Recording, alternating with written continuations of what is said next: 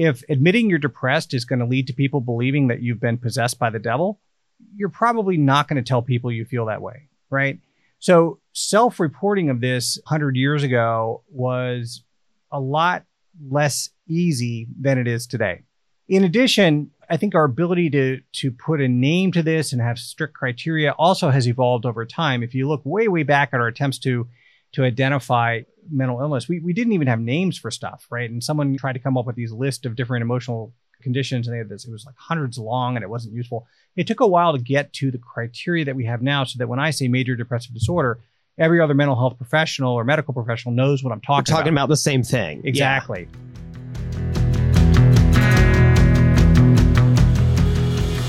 Beyond Depressed is a mental health podcast for people who want to know the science behind emerging treatments and if those treatments are right for them or a loved one.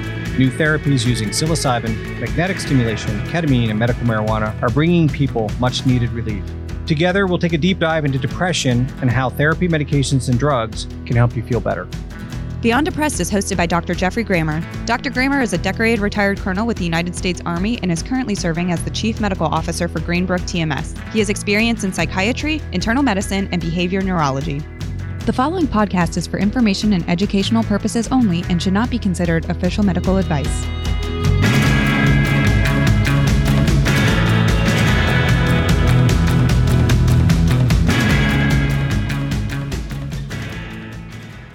Hi, everyone. I am Joe Clements, a professional podcast producer, and I have a friend, Dr. Geoffrey Grammer, who recently told me he was interested in doing a podcast about mental health and the state of mental health and how much advancement has come in recent years in the treatment specifically of depression.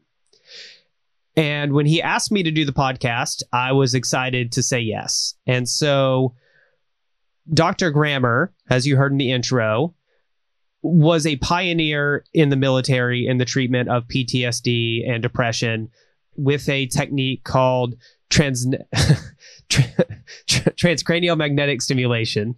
Sometimes you'll hear me stumble over these words. There's a lot of acronyms in this field, I've learned.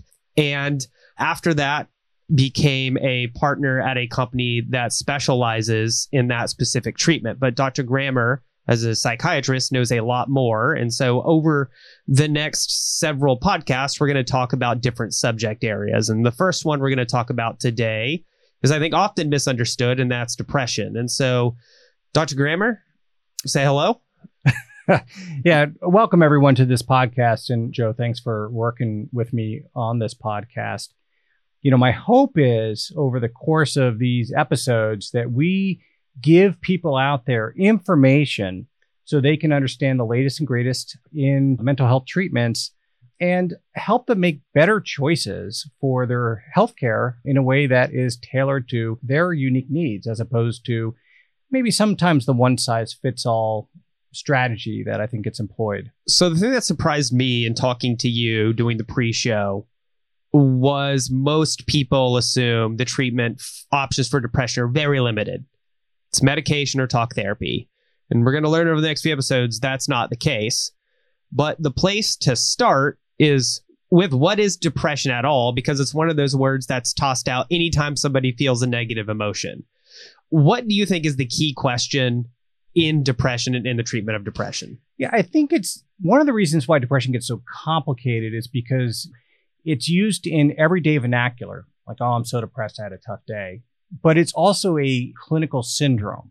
And it gets tied into this idea of what we can and cannot control in the way that we think and feel. So ultimately, the biggest question for listeners out there is, do you feel like you're in control of your emotions, of your sort of day-to-day mood?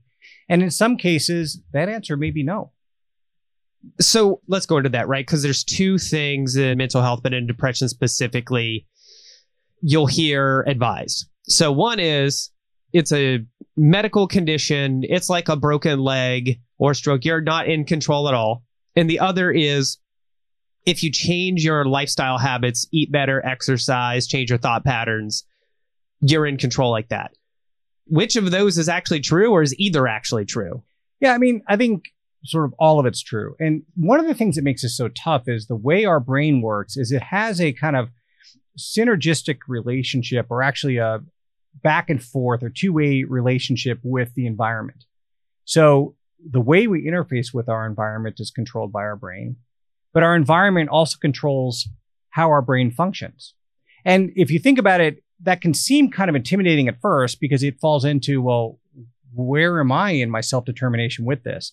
But every other physiologic mechanism in the body has a similar phenomenon. So if you take someone who's very athletic, okay, they can reduce their risk of injury on, like, say, the athletic field if they are exercise and stretch and do all those sort of precautionary things. The way that they play sort of in a game, for example, if they're playing a sport, can dictate the risk of injury. But sometimes stuff just happens and you get injured. And sometimes the injury was sort of preceded by a vulnerability to that particular anatomic defect. And so the brain works the same way. So you're absolutely right. Like, not only are there extremes in the range of severity of depression, but the way that depression can come on and the way that it influences us is almost sort of infinitely dynamic and full of different possibilities. So the thing that seems unique to me about depression is that everybody seems to have it or experience it, right? Or at least by label. Oh, I'm just feeling depressed. I'm just feeling down. What distinguishes I feel depressed, right? Basically, I feel sad from actual medical condition of depression where treatment or therapy is necessary? What are the differences there? Yeah, it mainly has to do with the severity of symptoms, the duration and predominance of symptoms, and then meeting certain criteria. Okay. So being unhappy is normal at times. Okay. And the absence of unhappiness can actually be maladaptive. It can be inhibiting, right? In order to appreciate joy, some people would say we have to have periods where we feel the lack of joy. Mm-hmm. But there's a mechanism in the brain that sort of is the rheostat for how we feel. And every other part of the body, that can become stuck. And if it gets stuck on the I'm unhappy or sad all the time setting, then that begins to have a cascade of events that has real world medical complications. And just to help people understand, like, in major depressive disorder, which is a clinical condition. So is everybody who's clinically depressed, is that the definition of major depressive disorder? Or is there a difference? There's just like sad because something bad happened. There's depressed, moderate, and then there's major depressive disorder? Or is any sort of actual, there's a physiological issue, major depressive disorder? So in the old days, we used to think of depression having two variants: intrinsic, meaning inwardly focused depression, and extrinsic, meaning it was influenced by outside events kind of depression. And they got rid of that because in the end, it didn't really matter. Once you develop depression, you're depressed. So major depressive disorder, okay, defines a specific condition that is characterized by what's called a depressive episode. There are other things that can lead to depressive episodes, like bipolar depression, for example, or some medical conditions, for example, can be associated with a depressive episode. What defines a depressive episode? Right. So a depressive episode is when you meet this constellation of symptoms, okay? And people see this online, but just bear with me. You can't talk about depression without going through the criteria. So we'll kind of get through this. But it is the presence of being unhappy or sad more often than not, more days than not, and depending, a decreased interest in activities or lack of pleasure from activities. And then there's other symptoms that go with it, but you must have one of those first two, okay? And that has to be around for at least a period of 2 weeks. Then in addition, you can have issues with ruminative guilt, feeling poorly about yourself, changes in appetite that can either be an increase in appetite or decrease in appetite, changes in the way that you move sort of spontaneously. We all have sort of a basal level of almost Brownian movement. And for some people, they can get slowed down, so they look like they're moving through molasses. And for other people, they can actually get sort of neurotically agitated and pace and wring their hands and so forth. Is that caused by this relationship between depression and anxiety, where if you have depression where you're also really anxious, you might have more of that movement? And if you have a depression where you're not anxious, you're just not experiencing enjoyment, you'd have lower levels of movement? Well, Yeah, let's get into that in a little bit about the neurotransmitter hypotheses of depression, because I think that is part of it for sure. But you can also have sort of a restlessness, even if you're not anxious. And think about it. Sometimes if someone is in pain or if they feel like they're sick to their stomach, they will pace. They will kind of rub their hands through their hair because they just feel bad. And there's nothing, you can't offload that discomfort. It's not like an elbow that you sprain and you're like, oh man, I can massage it. So sometimes that motor activity just is born out of trying to offload the discomfort. You can have changes in energy levels, typically lower energy level, issues with sleep, either sleeping too much or too little. Sometimes people get kind of a textbook 2 a.m. awakening that can be extremely disruptive. You can lose the ability to concentrate fully, which can have a huge impact with things like school and work. And then at an extreme, some people can feel so badly that they begin to have thoughts of suicide. And a lot of times they're what we call ego dystonic. So they don't even want to think about that, but that becomes another symptom of depression, not necessarily. What is ego dystonic? Oh, sorry. Ego dystonic means they don't want it. So some people, believe it or not, will actually have thoughts of suicide and an impulse perhaps towards moving towards suicide, even though they don't want to do that. And I know that that can sound really unusual for someone who hasn't experienced that before, but suicide and self-preservation are part of sort of the way our brain operates. And in depression, that idea of sort of sustaining our own existence can become impaired and lead to this idea that maybe I would be better off dead. Maybe my value on the planet is so low, it's not worth me living. And it's important for people to realize that's not an epiphany, right? That's not someone coming to some great awareness of what their role is in the world. That is a symptom of depression, like all the other things. And it's important for people to keep that compartmentalized as this isn't like an awareness I've had, but this is really just part of this phenomenon of depression. So when you have all those things, you have to have 5 total criteria for that for at least 2 weeks. And it's causing you either social, occupational sort of dysfunction, then that would meet criteria for major depressive disorder. A lot of patients get caught up on the word major and they're like, well, I don't think I have major depressive disorder. There is no minor depressive disorder. So don't worry about the word major. It was meant to medicalize, to give credence to the medicalization of depression and not be a severity classification. The severity comes on the end. So it's major depressive disorder, either a single episode or recurring episodes, and then mild or moderate or severe severity. So when you match all those up, you come with your final diagnosis for major depressive disorder. So you have a tragic event happen, friend dies, and you'll have a lot of those same symptoms. Probably not the suicide, but a lot of the other same symptoms versus major depressive. Is it the presence of a triggering event that makes sense? Well, oh, this is why you are sad, as you are coping with a loss. You're going through a grieving process. Is it the presence of that, or is it something else that distinguishes the two? How do you know when an emotional response is normal and healthy versus a disorder?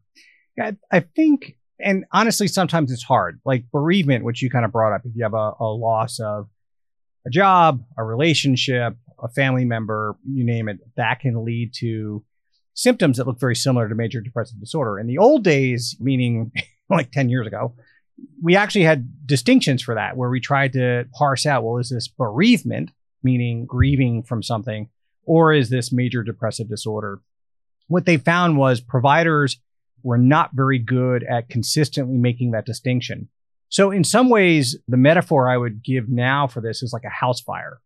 There can be a lot of things that cause a house fire. Some of them are external entities that come in, like if someone dumps gasoline on your front porch and lights it on fire, that's a very major external entity. If you have faulty wiring in your house, a predisposition for this, that could spark and start a house fire. If it's full of tinder-like substances like hoarded newspapers, that can be a fire. So in the end, what medicine has come up with is once the fire starts, it's kind of less relevant why, and more important in that moment to put out the fire. Now, you can't ignore those other things. If you have faulty wiring and you put out the kitchen fire, don't go living through your day. You might have a living room fire, right? So you still have to address those other issues. But when the fire is ongoing, when you have that depressive episode, that becomes the immediate point of clinical concern, regardless of the etiology. Do we know what distinguishes a person who has resiliency to those triggering events externally versus what distinguishes somebody who doesn't and that tips them over into major depressive disorder? Yeah, I think it's important for people to realize, well, a couple things. Kind of following up with what we were talking about before, I want everyone to understand that depression isn't just uncomfortable. It's not just inconvenient. There have been a few studies that show that it has real world physiologic consequences.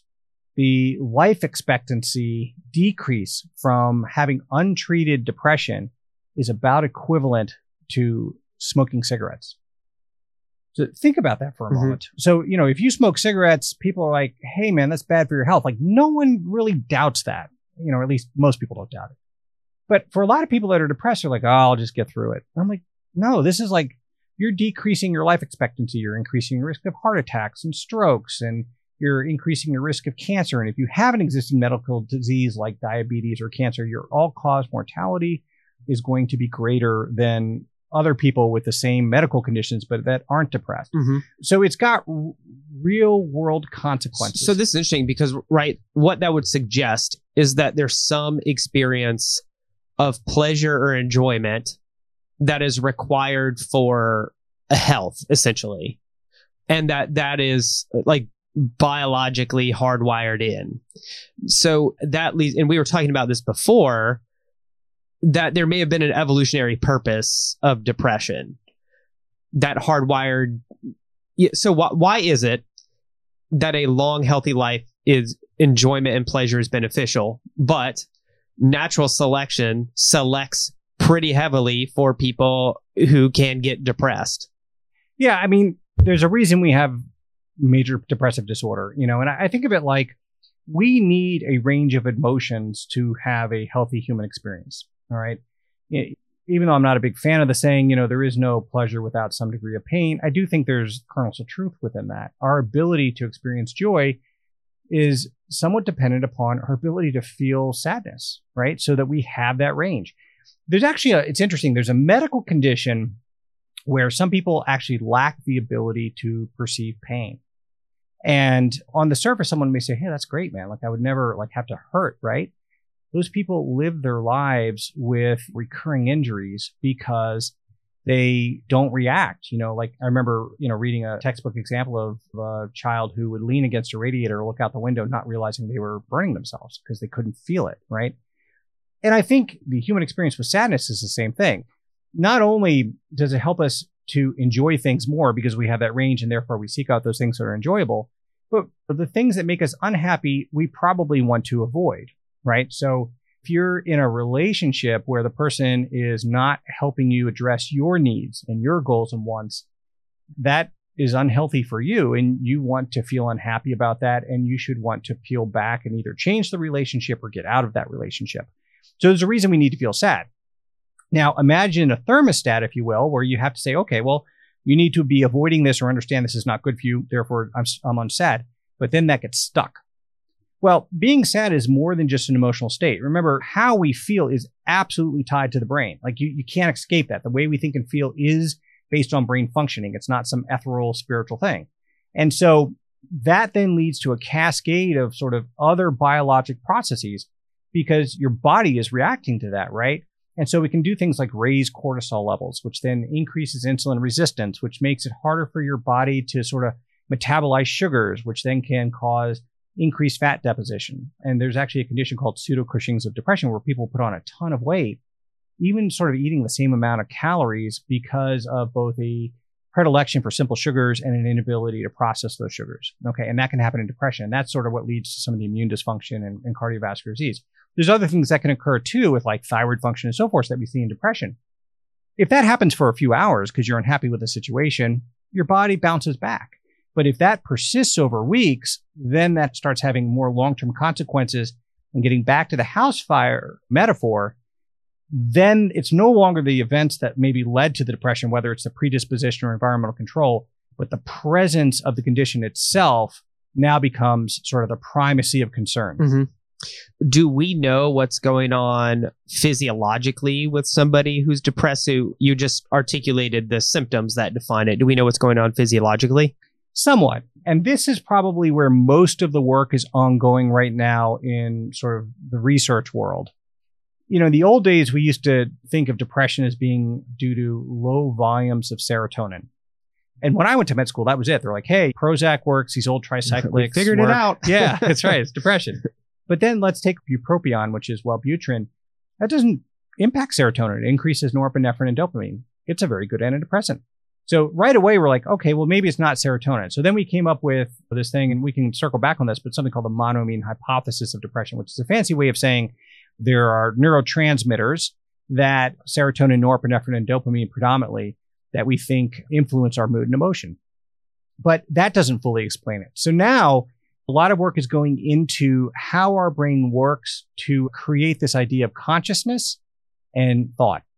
And the metaphor I'll use is think of your brain like an orchestra, okay? And you have these different sections. You got the winds and the brass and the percussion and all this stuff, and they all have to play in time and in tune, and all playing off the same sheet of music, right? So there's a lot of things that go into it. But the summation of that is greater than the sum of its parts, right? Or the whole of that is greater than the sum of its parts. So if I get this beautiful Mozart piece being played by a band, it sounds so much greater than if I just say, well, I just want to hear the flutes. But if I go in and if the trumpet section, for example, is out of time, well, suddenly the whole music becomes not as beautiful. So even though you may have one section that's not functioning right, it influences the entire song. So within our brain, we have very similar sort of instruments. And there's sort of three major networks that people think of in this idea of this default mode network, where we have sort of inward facing thoughts, outward facing thoughts, and then a system that negotiates those two. And an imbalance, either overemphasis on outward focused thoughts, where you become sensitive to environmental stimuli, or an overfocus on inward thoughts, where you become sort of a captive to your own ruminative thoughts, can be pathologic and lead to this phenomenon of depression. And then ultimately it leads to areas of the brain, like one is the anterior cingulate gyrus, which is a part of the mid-front part of the brain that is really just that thermostat I was talking about before. And it can become, in this case, overactive in depression, which gives us the sensation of unhappiness. Mm-hmm. So when someone is depressed, do they tend to be likely to seek to improve that condition, or does the depression tend to skew their viewpoint that the condition cannot be improved? And like all things in this, I hate to keep copping out, but saying both. Does that relate to whether they're more outward or inward focused? Not necessarily. I mean, some of it depends on a variety of things. Like culturally is a huge one. 100 years ago, we thought depression was associated with phases of the moon, hence the term lunacy, right? That seems preposterous now, but that was like, now 120 years ago, right? But a lot of listeners are into astrology that would probably differ there. So they actually have done studies looking at rates of psychiatric presentation in emergency rooms on full moon days and non-full moon days. And sorry to say for the astrologists out there was no difference. But anyone who's been on call in an ER will say otherwise. So even before that, it was demonic possession. Some people still now feel like depression is because of a lack of faith or sinful behavior. So or something this is like interesting because it is described. It does feel like a capture by something from the outside of you, correct? Like what causes that perception that like this isn't an internally generated phenomena, that this is something imposed by an outside force? Yeah. It's against your will. Well, let's go back to that thermostat model, if you will. If you were walking around your house and it was 60 degrees and your heat's set on 70, it's going to feel like something's off, right? Like you got a window open, the heater isn't working. Like you know that something is not working the way it should be. And when our brains have that phenomenon occur, it does the same thing. Like, hey, listen, I've got a great relationship. My job is good, financially secure. My health is good. I just feel unhappy all the time. What gives? Why is this happening to me? And I think along those lines, it's important that people see that as not as their identity, not as who they are, but actually the anomaly in who they are. I see a lot of people that come in and say, I don't want to take medications because I don't want them to change me. No, they don't change you. The depression changes you. That gets you farther from your true self. the treatments bring you back to your true self. Think of it like taking Motrin if you have an injury, right? If you take Motrin and you have no injury, all it does is upset your stomach. You get side effects. And we have an antidepressant episode that we'll talk more about that, because I do think that is a notable feature is people believe the depression, even though it feels like it's enforced on you from the outside, is somehow like normative, but the medication could become like bad, maladaptive, make you something that you're not. Right. And you're right. We do talk about this later on, but just to, again, give people a bit of a prelude to what we're going to talk about, this idea that, yeah, I'm doing some other intervention. I don't want this to change me. Well, again, it's not changing you. The depression's changing you. So I think some people will assume sort of that almost identification with the depression, particularly sort of young adults and late adolescents, because it occupies a big... It's very trendy. There's a segment of social media where having a mental health issue is a status symbol. Yeah. Which is bizarre, yep. But that is a thing that you can status symbol against. Yeah, and I think that's a shame because people don't do that with like hypertension. And I really would like people to kind of see it more like that. In as much as we want to bring... Well, I have a theory on why it is. Well, what's your theory? It excuses you from personal growth. It excuses you from struggle or challenge.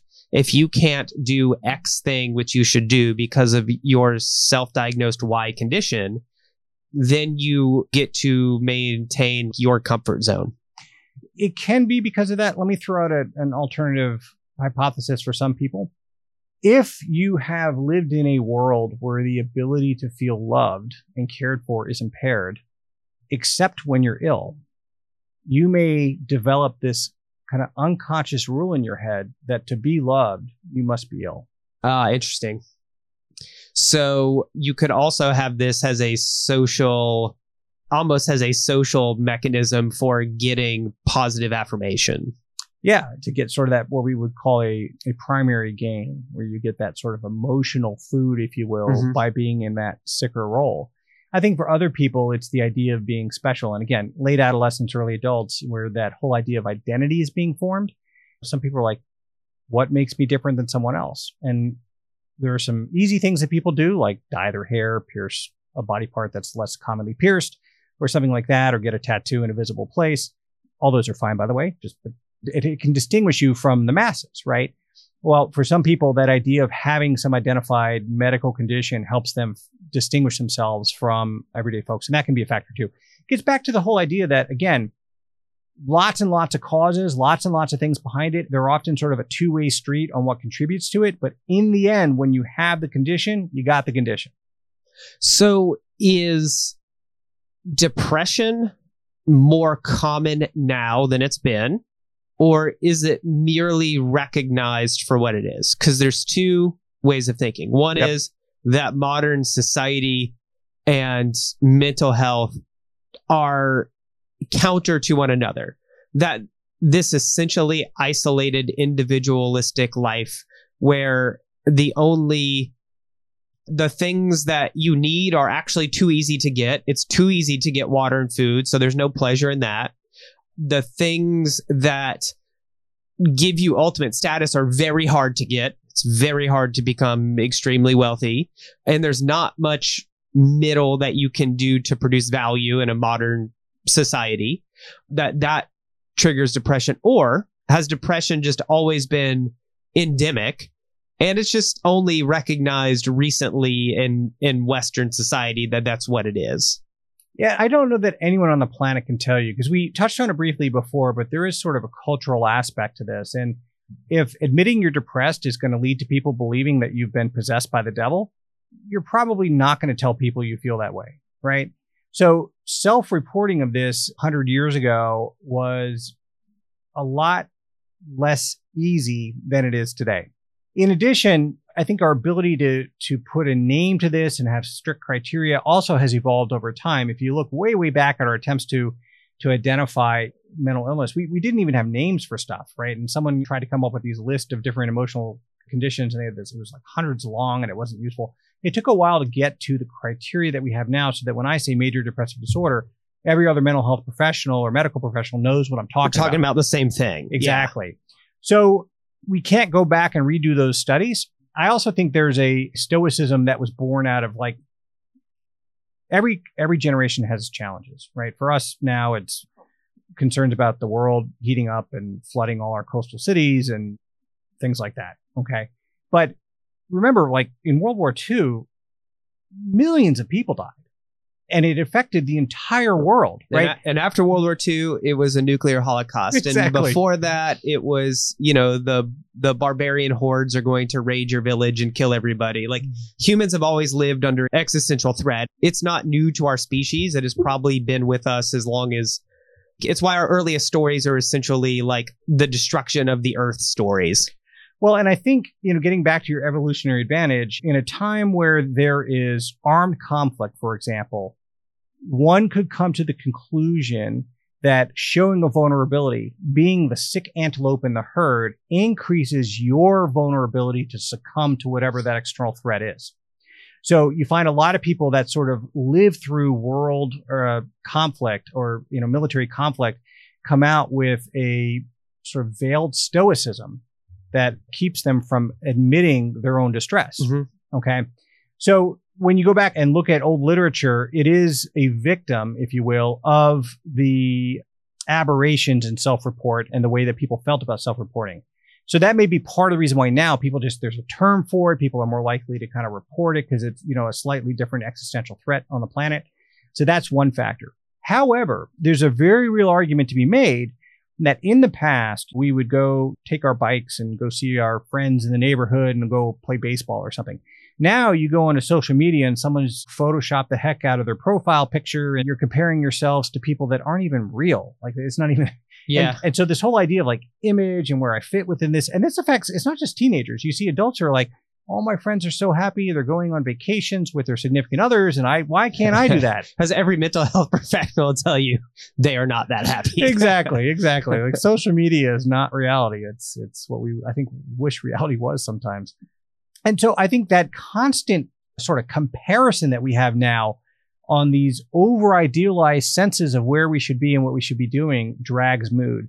And then sort of timely from when this is recorded in 2021 here, the pandemic has really messed with people. So we think of a basal rate of depression being about 6 to 7% of the general population at any one period of time. But the CDC just put out data showing up to 25% of people are now reporting depressive symptoms because the things that we used to do to help buffer against work-related stress, home-related stress, our own internal demons, if you will, our ability to go exercise at the gym or watch a movie or have dinner or meet with friends, all that's been impaired because of that. And we're seeing depression, self-reporting skyrocket. So to get back to your original question, I think it's always been there. I think we're better at recognizing it now. So some of the inflation in rates is probably related to that. But I do think that at this point in time in 2021, because of social media, because of the pandemic, it has a unique time in history where we may see an increased rate of depression beyond what will happen in hopefully like 3 years. So in theory, though, that would have intergenerational effects because if you take the number of people and triple it who are experiencing depressive symptoms in a pandemic, some number of those people are going to be responsible for the rearing of children, either their own children or school or whatever. And is it likely that the people raising children in that scenario who are themselves experience depression demonstrate behaviors that make the children they are responsible for more likely to have mental health issues? Yeah, so there's two parts of this. There are definitely some genetic risk factors for developing depression. If you have a primary family member with depression, you yourself are at increased risk of depression. If you have an identical twin, even if you're raised in separate households from birth, you both will have a higher rate of depression than if you didn't share the same genetic code. And we know some of the gene locations that contribute to that, but we don't know all of them. Okay. So your kids are already going to be at risk if you yourself have depression just because they're sharing some of your genetic code. But untreated depression in a parent does increase the risk of mental health issues in their children independent of the genetics, because your ability to model healthy behaviors, your ability to bond and interface with your kids, even if you think you're doing the best job you can, it's going to be influenced by the depression, right? that then influences their own sense of security and development and sense of connectedness to others. And you're absolutely right. That can then impact their long-term mental health. It gets to this point, and I think people mess this up. So I'm going to pirouette through the minefield here, so to speak. Depression can become a very self-absorbed disease. Now, I want to be careful to say, not selfish, but self-absorbed. Okay. It's not that people are volitionally not caring about others and only thinking of themselves in sort of a sociopathic way. But depression influences our ability to maintain perspective on our environment. And it narrows that perspective down over time. And we actually see that happen in functional imaging, showing decreases in metabolic activity in the frontal lobes where it helps maintain that broader perspective. So again, it's putting sort of biologic blinders on you. So as people go through this suffering, it is easy to underestimate the spillover and the pain that it causes those around you as well. Mm-hmm. So some people will come to me and say, I don't want to be selfish and get treatment. I need to be home for my kids or my friends or what have you. And I'm like, no, the part you may think that you're protecting them by not getting treatment, but you're actually not. The way to best protect them is to take care of yourself, even if it doesn't seem like that is intuitively logical. So one last question on depression, something I knew somebody, still know him, comes from a family with mental illness, was depressed, would meet all your symptoms of major depressive disorder, medication failures, everything. Loves the outdoors, decides to hike the Appalachian Trail. Does.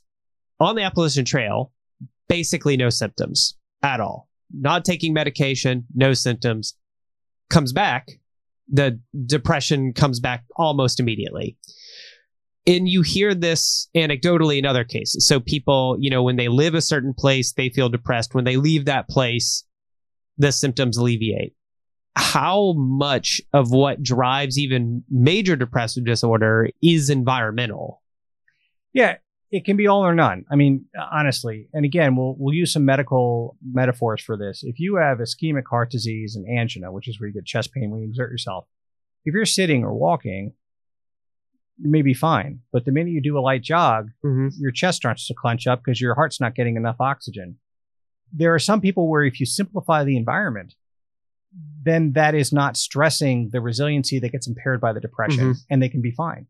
But if the only way you can be happy and healthy is to be essentially on like a vacation, like that's not adaptive, right? It's showing that vulnerability, and it's not your fault. That is just the decreased bandwidth. So let me push. Yep.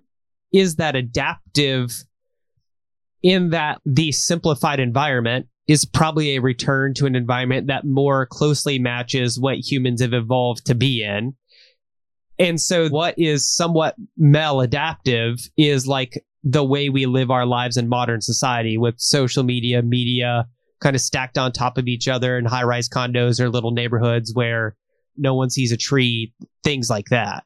Yeah, I mean, you can definitely make the argument that the world is more complex now, and that for some people that can overwhelm the sense of mastery and control. On the other hand, I will go back to, in this case, because I'm out of town recording this, I'm going to go back to the hotel room. I will have a roof over my head. It has environmental control, and I've got clean running water that I can drink when I'm thirsty. And if I need food, I go down and, at Hotel Duval or whatever, I can get this awesome sandwich, right?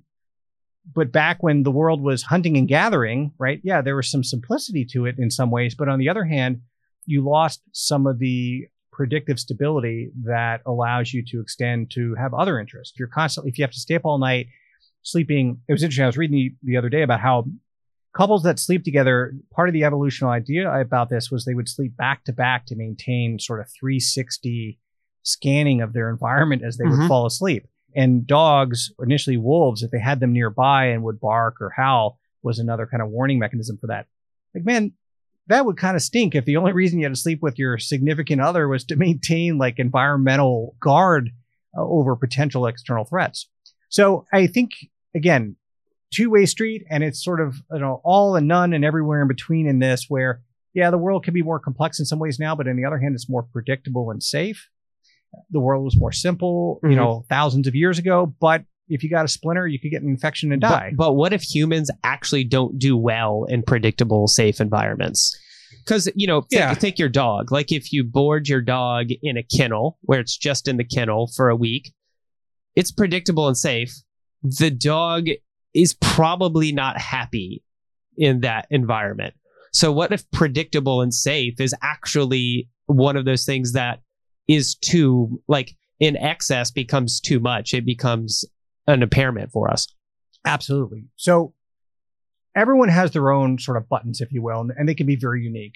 There are some people who are perfectly content with the routine of their day-to-day life. And for them, that they prefer that. There are some people that don't even like leaving their house because it makes them anxious, right? And they're perfectly content being by themselves.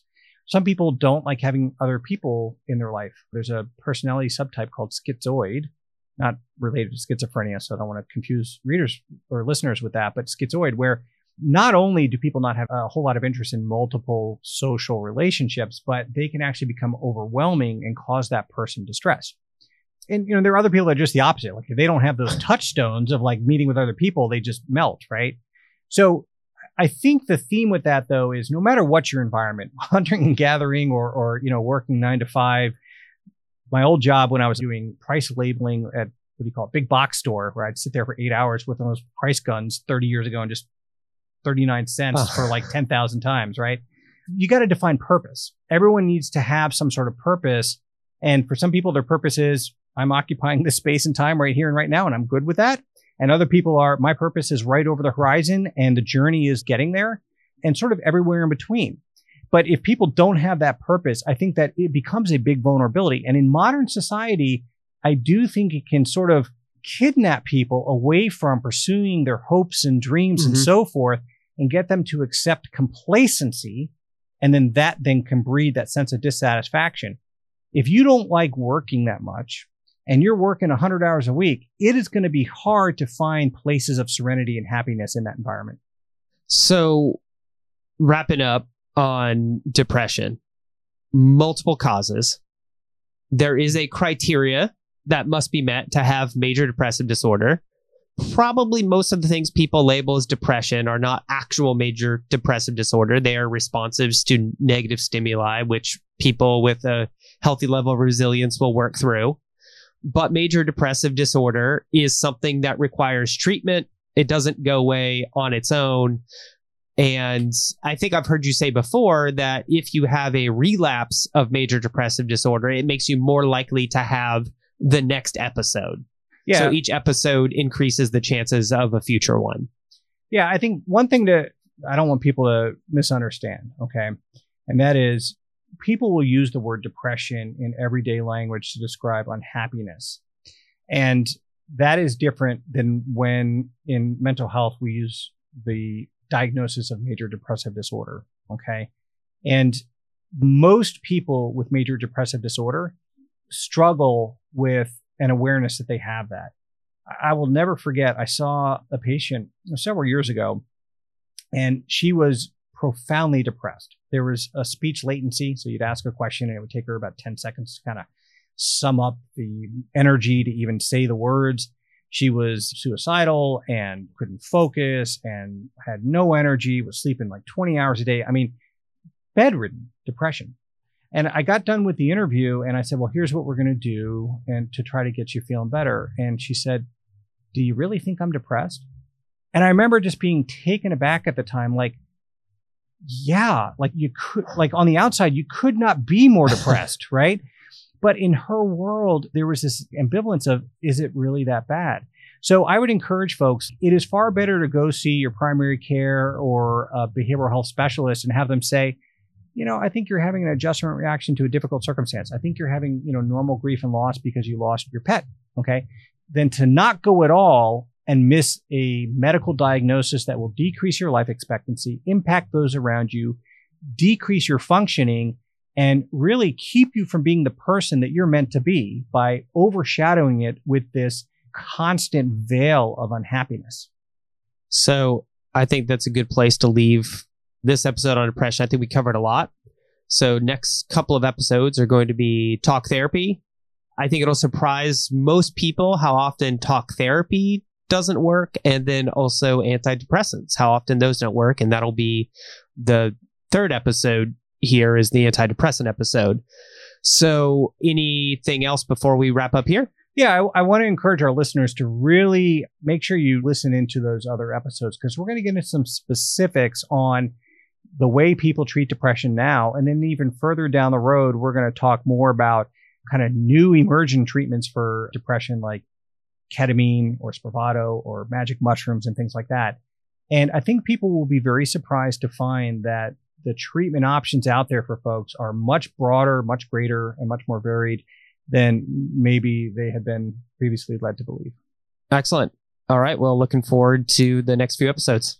Joe, always a pleasure. I will see you next time. Thank you. Bye. Thank you for listening to Beyond Depressed. If you enjoyed this episode and you'd like to help support the podcast, please share it with others, post about it on social media, or leave a rating and review. To catch all the latest from us, make sure to follow the podcast on your preferred podcast platform. Beyond Depressed is shot and edited in the Trailway Studio at SDS in Tallahassee, Florida. Special thanks to Greenbrook TMS. See you next week. This program is for educational purposes only and should not be considered or used as a substitute for medical advice, diagnosis, or treatment. This program does not constitute the practice of any medical care or advice. None of the products or services discussed in this program suggest endorsement for your unique healthcare needs. The views expressed in this podcast are the views of the host speaker. Therefore, we advise listeners to always seek the advice of a physician or other qualified healthcare provider with any questions regarding personal health or medical conditions. If you have or suspect that you have a medical problem or condition, please contact a qualified healthcare professional immediately. If you are in the United States and are experiencing a medical emergency, please call 911 or call for emergency medical help on the nearest telephone.